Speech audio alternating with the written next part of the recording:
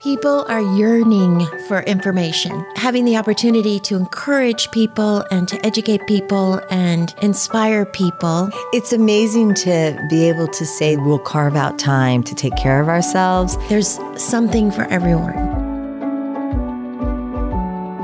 We are so excited to have Kristen Coffield here of the Culinary Cure. Kristen is a family friend, and we're going to talk about kitchen intervention today. Welcome. We're so excited you're here. I'm excited to be here. But before we do that, Kristen, we want to know how you got here, how you became interested in kitchen interventions and the Culinary Cure and all of that. So my story's kind of interesting. I had a culinary background that started in high school. I had a fairly traditional trajectory. I went to great schools. I married a great guy. I moved to a great town. I had a successful business catering congressional fundraisers, had 3 great kids.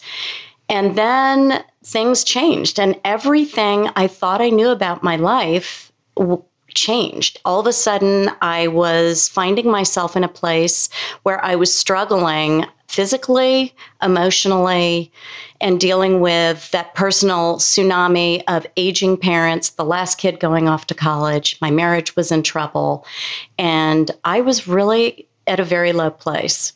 The kitchen intervention, which is my signature program with the Culinary Cure, came out of my personal experience because I woke up one day and I realized I was so low. I could not live another day the way I had been living my life. I was sad. I had no energy. My first thought was, I cannot wait to go back to sleep. How am I going to get through this day? So one day I woke up and I just went into my kitchen and I started going through all the cabinets and getting rid of things that didn't serve me anymore. And it was really a parallel to my life because I needed to get rid of things in my life that were also no longer serving me. Mm-hmm. So the kitchen was my starting point, and it was really a transformative experience for me because first of all, you'd be amazed when you start going through your kitchen cabinets what you find that doesn't serve you, Give us an example. Well, I would bet everybody's got something frozen in their freezer and they're not sure what it is or how long it's been there. True. That's so true. That mystery meat, what is that? Also, in your cabinets, you'd be shocked by how much expired food there is in your cabinets and your refrigerator. And what does that mean? What other things are expired in your life that you're hanging on to that no longer serve you? So I went through this process. It started in my kitchen, and it was very empowering. Then I started getting up and going to the gym at 5 a.m. every morning and looking more carefully at how the food I ate gave me energy and mental clarity and helped me sleep. And we all know sleep is like, if there's one thing you could be doing better, it's your sleep. Everybody needs to focus on sleep and creating a healthy sleep environment, a cool, dark room, quiet, wear earplugs. So then I started going through my entire house, and I started in the kitchen, and the next thing my husband knew, our house was on the market. I had been yard sailing for a couple of years, and I basically started with my kitchen and rebooted my entire life. So if I can do it, anybody can do it. Wow. Yeah. Yeah. That's really, it's so interesting when you said that your kitchen kind of was reflecting your life and the expired food thing. Because I know just recently I was in my kitchen and I was like, geez, that's expired. And I kind of remember buying it, but it was a year ago. Right. Oh, geez, that expired in 2014. I wonder how long you can keep mayonnaise. What's that mean? Yes. Wow. And really interesting. God forbid how old my spices are. Yeah. The spices. And that's another thing that's so interesting because spices have medicinal benefits. So by adding more spices to the food you cook, you can actually make your food more nutritious. So when I do a kitchen intervention, and I just wrote an article about this, the spices are that's what I call the low-hanging fruit. If there's something you could do today that was like a mini kitchen intervention, you could start with your spices. And you can look at expiration dates, but more importantly, if you smell them and you don't smell anything, toss it. Right. That's a good tip. Right. That's a good tip. And I think what you're saying is as much as you can add in to add nutrition, Right. and why not? And spices make things taste so much better. So let's even make a better analogy there. Let's talk about the things that you get rid of that don't serve you in your kitchen and in your life. And then the things you can be adding in that help you game up, because that's what we're all trying to do. Right. We talk a lot about starting where you are and adding healthy things, Right. So tell us more about that. And that is, so I use the term game up because it almost is like a game where you're, okay, I love coffee, but the earlier I drink it, the more I like it. And I like to use it as a tool to get a better workout. So I get up at 4:15, I do a meditation, I drink my warm lemon water. I know that's not for everybody, but it's what I do. And then I make this thing that I call a coffee blast. And I take some iced coffee, some nitro cold brew coffee. I add a little bit of almond milk and a dash of maple syrup. And I put that in a mason jar and I shake it up and I drink it. So that's your cold brew? That's my coffee blast. Sometimes I put cinnamon in there. That takes it up. That's another boost. I've switched out whole milk for almond milk, so I'm getting some benefits there. I'm using just a little bit of maple syrup, so I'm not doing a lot of sweet. So that's something, I'm getting all this pleasure, and I'm getting a better workout. Yeah, that's so interesting. Like you're saying, you're just taking each segment of the day, something you're doing, and sort of switching it up and gaming it up. Right. How can I take this up? So if this is good, what's better? And once you start adopting that as a way of looking at the things you do in your everyday behaviors, this is another thing. Our behaviors are patterns that we have created in our lives. So habitual behaviors are either helping you or hurting you. So as we get older, the big challenge is our bodies do less naturally. So we have to do more to help our bodies to stay, just to stay where we are. Right. But there are athletes who are in their 90s. And trust me when I tell you, they look at every habit, everything they do every day. They look at it like, will it make the bike go faster? Will it make me lift a heavier weight? So you can take your habitual behaviors and modify them to be these powerful tools to achieving bigger life goals. It's true. It's true. I know that both Trish and I are big exercisers. And I know that if I don't modify what I eat, because in the old days I would be able to exercise it off. And of course now at 58, almost 59, that is not happening. So to your point of how we need to adjust our habits throughout our life is a critical thing. So when people have bad habits, how do you approach that with them? And that's a really great question, because going back to the kitchen intervention, what a kitchen intervention does is create an environment to support your goals, your health and wellness goals. And by creating an environment that puts these wellness choices on automatic, you're more likely to make the right decisions. Right. And people don't realize that they created their behavior patterns, but then those behavior patterns start to control you. And it can be, so we all know, to break a habit, it's really easier to, instead of break a habit, to replace a habit. So if I'm going to replace a Starbucks Frappuccino with my coffee blast, that's an easy thing to do. So when I go into somebody's kitchen, I help them just trade these habits so they don't have to create new habits. Right. They can just slide into these more effective habits.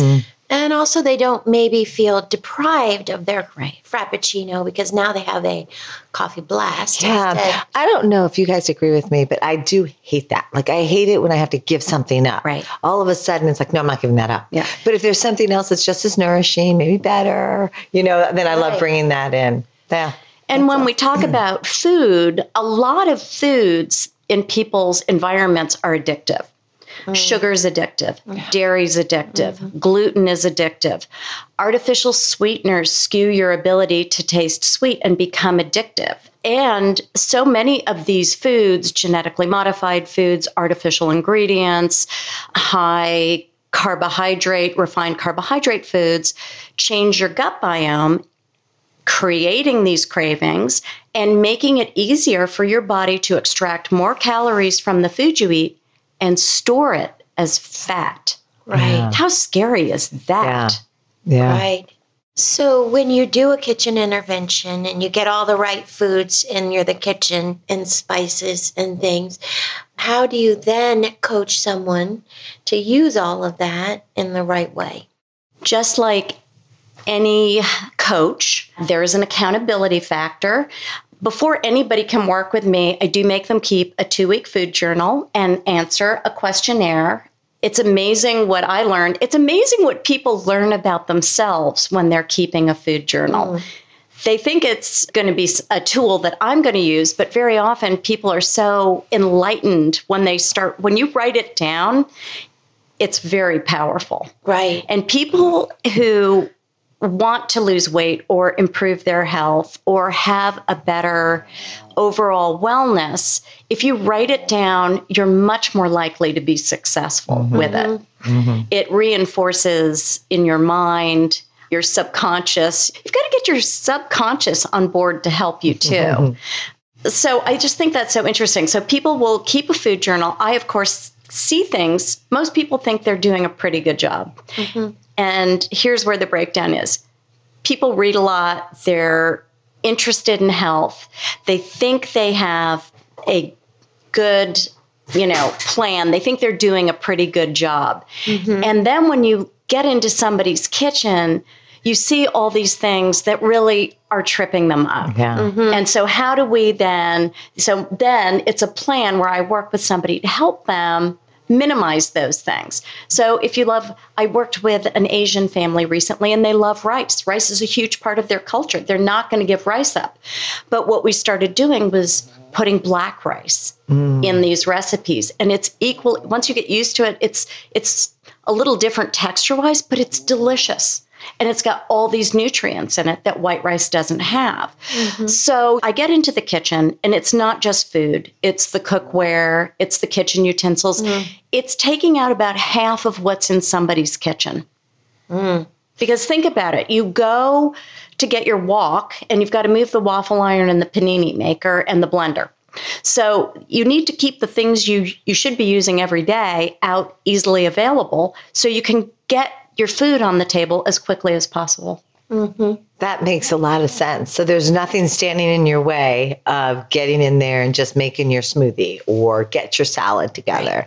Do you talk about, and maybe I'm going ahead of myself, but do you talk about prep too? Like how do you prep, and do you suggest, how does that go? Do you suggest a day a week, or how does that work? For people who work, it's not a bad idea to make Sunday your prep day for the week. You really only need 4 days worth of food, because Friday people like to start eating out. And I'm a big fan of a sustainable lifestyle where you eat healthy 5 days a week and then you let yourself live on the weekends. And that doesn't mean completely, going off the rails, but it does mean living and eating the foods you like and enjoying life. Plus, the odds will ever be in your favor because you've always got those 5 days. So you're always getting those 3 extra days to offset the 2 days. But for most people, they're going to make better decisions on the weekends if they've worked hard all week. I think also it kind of goes into your habit forming. So I think that you develop a desire for healthier foods when you're eating healthier foods. I think that's what you're saying. Exactly. And those cravings it actually tastes better. Yeah, the cravings kind of go away. And the almond milk now tastes sweet. It's just interesting how when you do get rid of those cravings, or particularly the sugar addiction, how other foods can taste extremely sweet. Nuts, all of that. That's so true. And your body naturally recalibrates. So you can taste these flavors that are of the foods. And you can also, your body wants to be it's healthy weight. Right. Mm-hmm. So your body will naturally start to work with you to help you achieve those goals. Right. I often think it's like a river, or a stream going down. It does. It just keeps moving, and you could throw things in to pollute it, but it'll keep going, and it kind of cleans itself out on the sides as long as you keep feeding it better food. Here's an interesting statistic. Every 18 minutes, 4 Americans die from the food they eat. Wow. And, I mean, shocking. Jamie Oliver gives a wonderful, wonderful TED Talk, and his big area of interest is school food and making sure kids are getting good nourishment early on. And the fact that people are dying from the food they eat in the United States is terrifying. Yeah. These lifestyle diseases are largely avoidable. And so if I sat here and said, hey, ladies, I've got this pill, and if you take it, you're going to look great and feel great. And you're not going to have to worry about having disease, and you can eat whatever you want, but it's, $1 million. You would be figuring out how to get that $1 million. But when I say to people, guess what? This is all within your control. Every single day, you make little choices that can help you bulletproof your health, look your best, feel your best, sleep better, and live your best life. Most people don't believe you. It seems too easy. Right. And the simple solution to this complicated problem is really in everybody's kitchens. It's true. But often I think people are eating the bad things because they're numbing themselves from issues that are not related to the food at all, but to their emotional lives. And that's true too. Food is a lot more than just nourishment for your body.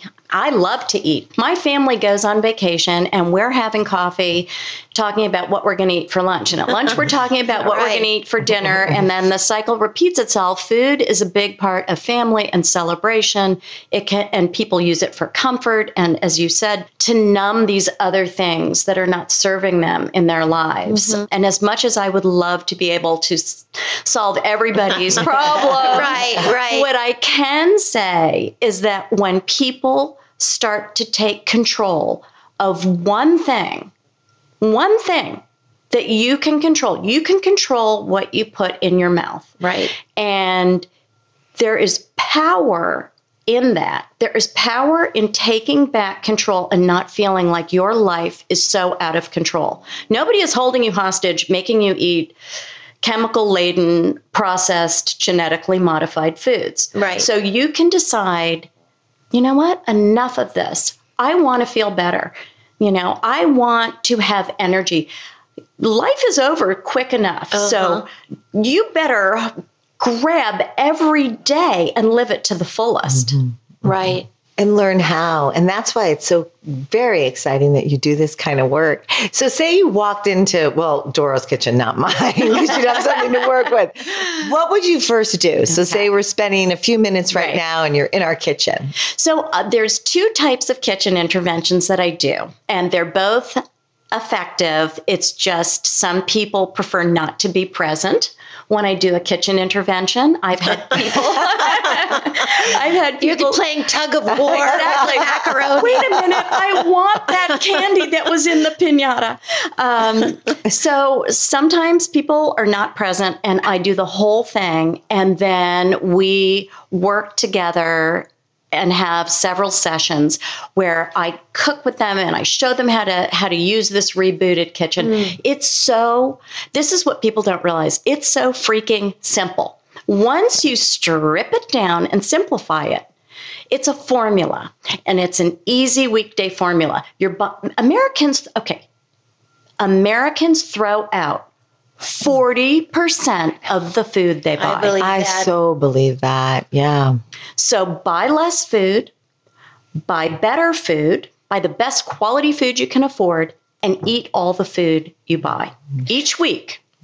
So when you restock Yeah. the kitchen Yes. with your client, have you prepared menus or how? Yes. Okay. So I will customize an eating plan, and I would encourage everybody to go to my website because I have a lot of really great, my recipes. I have a big culinary background, but what my recipes are simple because I know people don't want to spend a lot of time shopping, cooking. They want to spend more time enjoying their food and their company than they do preparing it. So my recipes are simple. I reboot people with simple recipes that they can prepare on Sunday or foods they can have on hand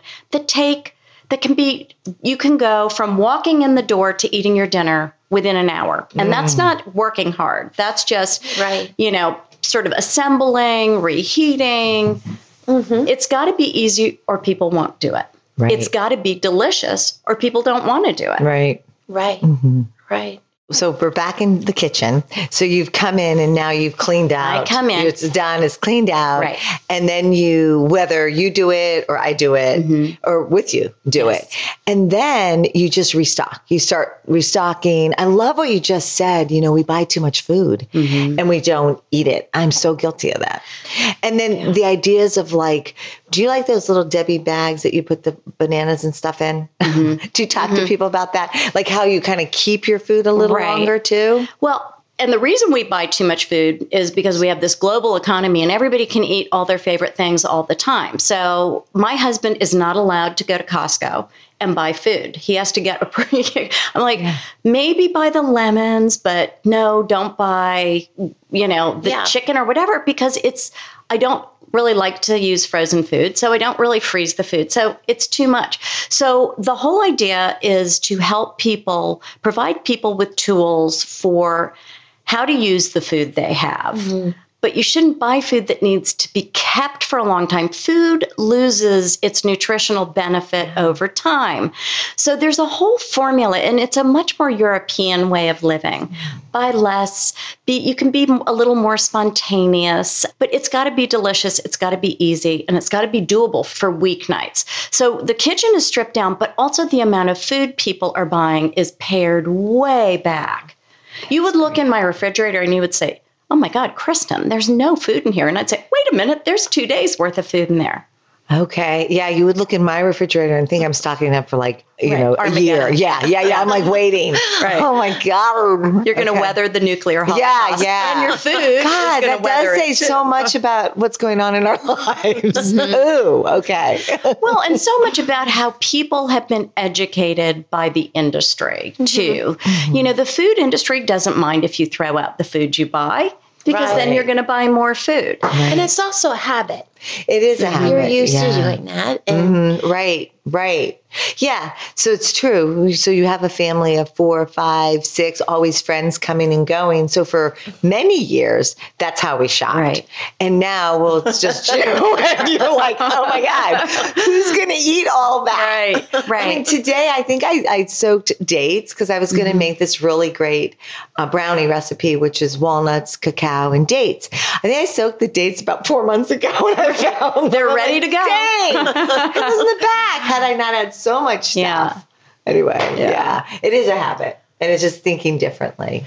what are some of your favorite easy, healthy recipes? I do a wellness segment on Good Morning Washington, and I just did a segment on super simple recipes. And one of my favorite recipes, which is on my website, is called celery, and walnut salad. And everybody throws out the leaves on their celery. Please don't do that. The leaves of any vegetables have more nutrients usually than the root of the vegetable. So you take the celery, you pull the leaves off, you chop your celery into nice little bits, then you put the leaves in. I use toasted walnuts, which I always keep in a jar, but you can use regular walnuts or almonds or whatever nuts you have on hand. I'm a big proponent of using what you have on hand. Do you toast the walnuts yourself? I do. In the oven? Yeah. With olive oil or just as they are. They have enough natural oil, and you don't want to over toast them because you don't want to change the oil in them too much. You still want to get those omega-3 benefits from the walnuts. You've got the chopped celery. I've taken a whole, head of celery. I've chopped the celery. I've pulled the leaves off. I've put in these toasted walnuts. And then you make a very simple lemon, olive oil, or if you have walnut oil, you could use that, vinaigrette, and just salt and pepper. It is delicious. So it's celery chopped up, celery leaves chopped up. Just pulled apart, just the leaves, because I like the texture difference. And celery's a superfood. You probably don't know this, but celery has fiber. It's got all these phytonutrients. And the thing I know about celery, and I don't know if this is true, but like in chewing celery, you burn more calories. What is that? You burn more calories than what it is. Great. You burn more calories chewing it than you store eating it. That's why I always eat celery. But yeah, okay, so but it has so much more. So much more. So there's a recipe you can whip up. Here's something else from that segment that I thought was so incredible. Radishes. Oh, they've really come back into fashion. Radishes are in the cruciferous family. So they're in the same family as cabbage and broccoli and cauliflower. The American Cancer Society highly recommends that we add more of these super nutritious cruciferous vegetables into our diets because of the cancer preventing properties that they have. So the poor little radish is usually the ugly stepsister on the crudité platter, but this radish recipe is incredibly delicious, and you can whip this up. It's a non-recipe kind of recipe. Buy the most gorgeous bunch of radishes you can find with the most gorgeous leaves. Okay. And any kinds of radishes. It can be the Easter egg radishes, the typical red ones, the French breakfast radishes. Cut the leaves off and put them, wash them, soak them because they can be a little sandy. Put those aside. Cut the radishes in half. Toss them with a little bit of olive oil, salt, and pepper. Put them in a 500-degree oven, cut side down on the baking sheet, and bake them. Oh, wow. So you bake your radishes. So you roast your radishes, and then you take the greens, and you saute them with a little bit of olive oil and chop them up. Saute them with a little olive oil and butter, and then take the roasted radishes out of the oven and toss the two together. It's delicious. I would never have thought of that. No. So you roast your radishes, and then you said cut side down, and then olive oil, and you drizzle some olive oil on Olive oil, salt, and pepper, just like a potato. Yeah. Oh, you cook it until it's soft and... Well, you want it to sear the cut side. Right. And they soften up, and then all that bitterness that we associate goes away. There's so many beautiful radishes. I'm going to try that tonight. The Easter egg ones, the purple and white and pink ones. Yeah. Those are pretty. So that's another simple recipe. So these are simple recipes that people can do. Sweet potatoes. Cook up a bunch of sweet potatoes in the way you always do, roast them in foil, and then keep them in your refrigerator. When you're ready to eat them and you're preparing something else, cut them in half, put them cut side down in an organic nonstick cooking pan, because Teflon's very bad for you, and let them heat up and caramelize. They're already cooked, but it's delicious. And then maybe put a little Kerrygold butter and some salt on that. And I like fat. I think fat's really important. The trifecta of good health and sustainable health is having the right balance of fiber, fat, and protein in the diet. And the fiber and the fat help people stay fuller longer. And of course, we got away from that, and everybody started eating a low-fat, high-carbohydrate diet. And now we know all those carbohydrates turn into sugar in the body, and that's making us sick. But back to the kitchen intervention, if you're being creative and people forget to buy meals. They buy food, but they don't buy meals. So the goal of a kitchen intervention is to set you up for success, to make an environment that supports the ease of making healthy choices and buying foods that are quick to prepare, delicious to eat, and utilize more vegetables to support our health. Are you a vegan? I'm not a vegan. So you're definitely would do meats and I fish. do. And meat, as we know now, too much protein, either plant or animal protein, can cause inflammation, unhealthy inflammation in the body. So meat is great in small quantities. And again, as with all of your foods, you're going to buy the best quality meat. You want hormone-free, grass-fed, free range. I love eggs. I love seafood, but you want to choose very carefully. So for breakfast, do you have any good ideas for breakfast? Yeah. My next segment for Good Morning Washington, I'm doing 3 different chia puddings. So chia pudding is fantastic because it's inexpensive to make. It's simple to make. Right. Get yourself a good quart mason jar. Use a blender bowl. You know, the metal blender bowls. Use a blender bowl. 2 cups of nut milk, a half a cup of chia seeds, a tablespoon, maybe a teaspoon, a little more. I like a lot of vanilla, a tablespoon of maple syrup, or however much you want. And then you could put in a tablespoon of cacao. Yes, that's what, even the nibs, the cacao nibs. Yep, or you could put in matcha, which is green tea powder. You can add all kinds of flavorings, but the 3 I'm making are vanilla, matcha, and cocoa. And then you put those in your bottle and you shake it. And you shake it really well because you need to suspend those chia seeds because they're sticky. Once they start to absorb the liquid, let them shake it a couple of times, let it sit in your fridge overnight. You can make overnight 3 of those on Sunday and have chia pudding that you would then serve with pomegranate seeds or blackberries. Or blueberries or strawberries. You know, nutritional berries filled with antioxidants. Nuts, you can add some walnuts or almonds or, you know, and let's not forget Brazil nuts, which are an incredible source of selenium that people, you know, those used to be in the cocktail mix for thyroid. That sounds great. The chia seed pudding. So delicious. You know, and so people love it and they go and they buy it. And that, you know, and this is just something that we could do so simply in our own little mason jar. And the recipes, there are recipes on my website for this. It's super, super easy to make. But people have gotten away from making these things, so they think it's complicated when it's not. So deconstructing things that appear complicated and reconstructing them in a simple, doable fashion is taking back the power for your health. Right. And your health is the linchpin of everything else in your life. So true.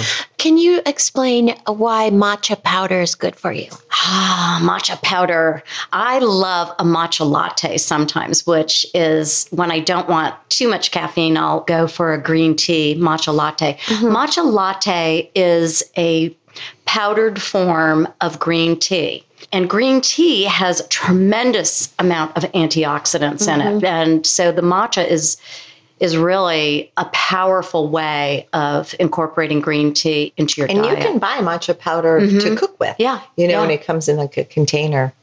And add that to different. And again, here we are, we're gaming up. So you can have just plain old vanilla chia pudding. Right. Or you can add a boost like matcha powder or cacao. Or you can even put things in there like, well, there's certainly maca, which is another adaptogenic herb. I mean, there's no end. So, but what you do, and this all goes back to a kitchen intervention, you start with very basic things. You make it simple, you learn a few recipes, and you build on those. And you just keep on going. And once you learn how to do this, it just gets easier and easier. And all of a sudden, these are your new habits. Right. No, I love that. And, you know, just sitting here watching you get so excited about it and gets me, I cannot wait to make this chia pudding. Me too. Me too. Tons of chia seeds at home. So we ask everyone the same questions at the end of our podcast. And so we wanted to ask you, what book do you think everyone should read? I love this question. I am a huge fan of Malcolm Gladwell. Oh. He is one of my favorite authors, and Outliers is a book that I read over, and Outliers, The Story of Success, is a book I probably read that every year. And it explores the reasons why some people have more success in life than others. But for me, it makes me take notes and say, well, what can I learn from those people who are having great success, and how can I apply that in my life and the lives of others, of people I'm trying to help? What quote brings you strength and peace? Start where you are, use what you have, do what you can. And that's a quote from Arthur Ashe. And it's a simple quote, and it brings me peace because life is so complicated. Life is a tough sport, and it's hard. We get so overwhelmed by everything that it's important to remember you can only do what you can do in a day. You have to start where you are. You have to use what you have, and you have to do what you can. And it's like for me, it's like a mantra. And it brings me back to the present and to doing what I can. I love that. What would you say to your 30-year-old self, even though you're not very past 30, very much past 30? Well, my soon-to-be 60-year-old self would say to my 30-year-old self, and this is something I've thought about quite a bit, that I do say to my 3 wonderful kids, now is the time to act on those big ideas. Don't wait, but explore them, act on them, be ambitious, be bold. Don't be afraid to fail, but do it now, because I remember being in my car and listening to an NPR newscast about YouTube and thinking, that is such a good idea, and that would be such a good platform for what I do. And I had 3 kids in 3 different schools at that time, and it went out the window. And of course, now I have a YouTube channel. But if I had jumped in then, it would be a very different scenario now. So I would tell my 30-year-old self, act on those big, ambitious ideas now. We've talked about some of your delicious recipes. What's your favorite meal? Well, my favorite meal, I'm not going to say pizza because I do love pizza very much, and my husband makes a great pizza. And you will appreciate this because your family has a house in Maine as well. But we do this thing in the summer called Lobster on the Rocks. And we have a house on an island called Peaks Island, and we take our propane cooker to the back shore, the Atlantic side. And there's this giant flat rock, and we cook up these lobsters and we eat them on the rocks, and we throw the shells back in the water, and we drink rosé, and we watch the sun go down. And that is a remarkable experience, and really my favorite meal. And then finally, who would you like to sit next to at dinner tonight if you could sit next to anyone? And I thought long and hard about this question, and I would like to be having Lobster on the Rocks, and I'd like to have my mom there with me. And she passed away in 2012 from breast cancer. And what you realize as you go along in life, there's so many questions that I can never get the answers to because she's no longer with us. So I would love to have that opportunity to be on those rocks again, enjoying lobster with her and asking her all the questions that. Oh, what's your mom's name? Joy. Joy. And I'm a Kristen Joy, and my daughter's a Jessie Joy. Oh, what a beautiful name. That's what I love. Kristen, you are an absolute delight. It's such a pleasure to be with you. And you're inspiring so many people to take better care of themselves. And that's what we believe in. Yes. So thank you for being with us. Yes. Well, thank you for having me. The pleasure has been all mine. Thank you for joining us on Health Gig. We loved having you with us. We hope you'll tune in again next week. In the meantime, be sure to like and subscribe to this podcast and follow us on healthgigpod.com. I'm Trisha. And I'm Doro. Be well.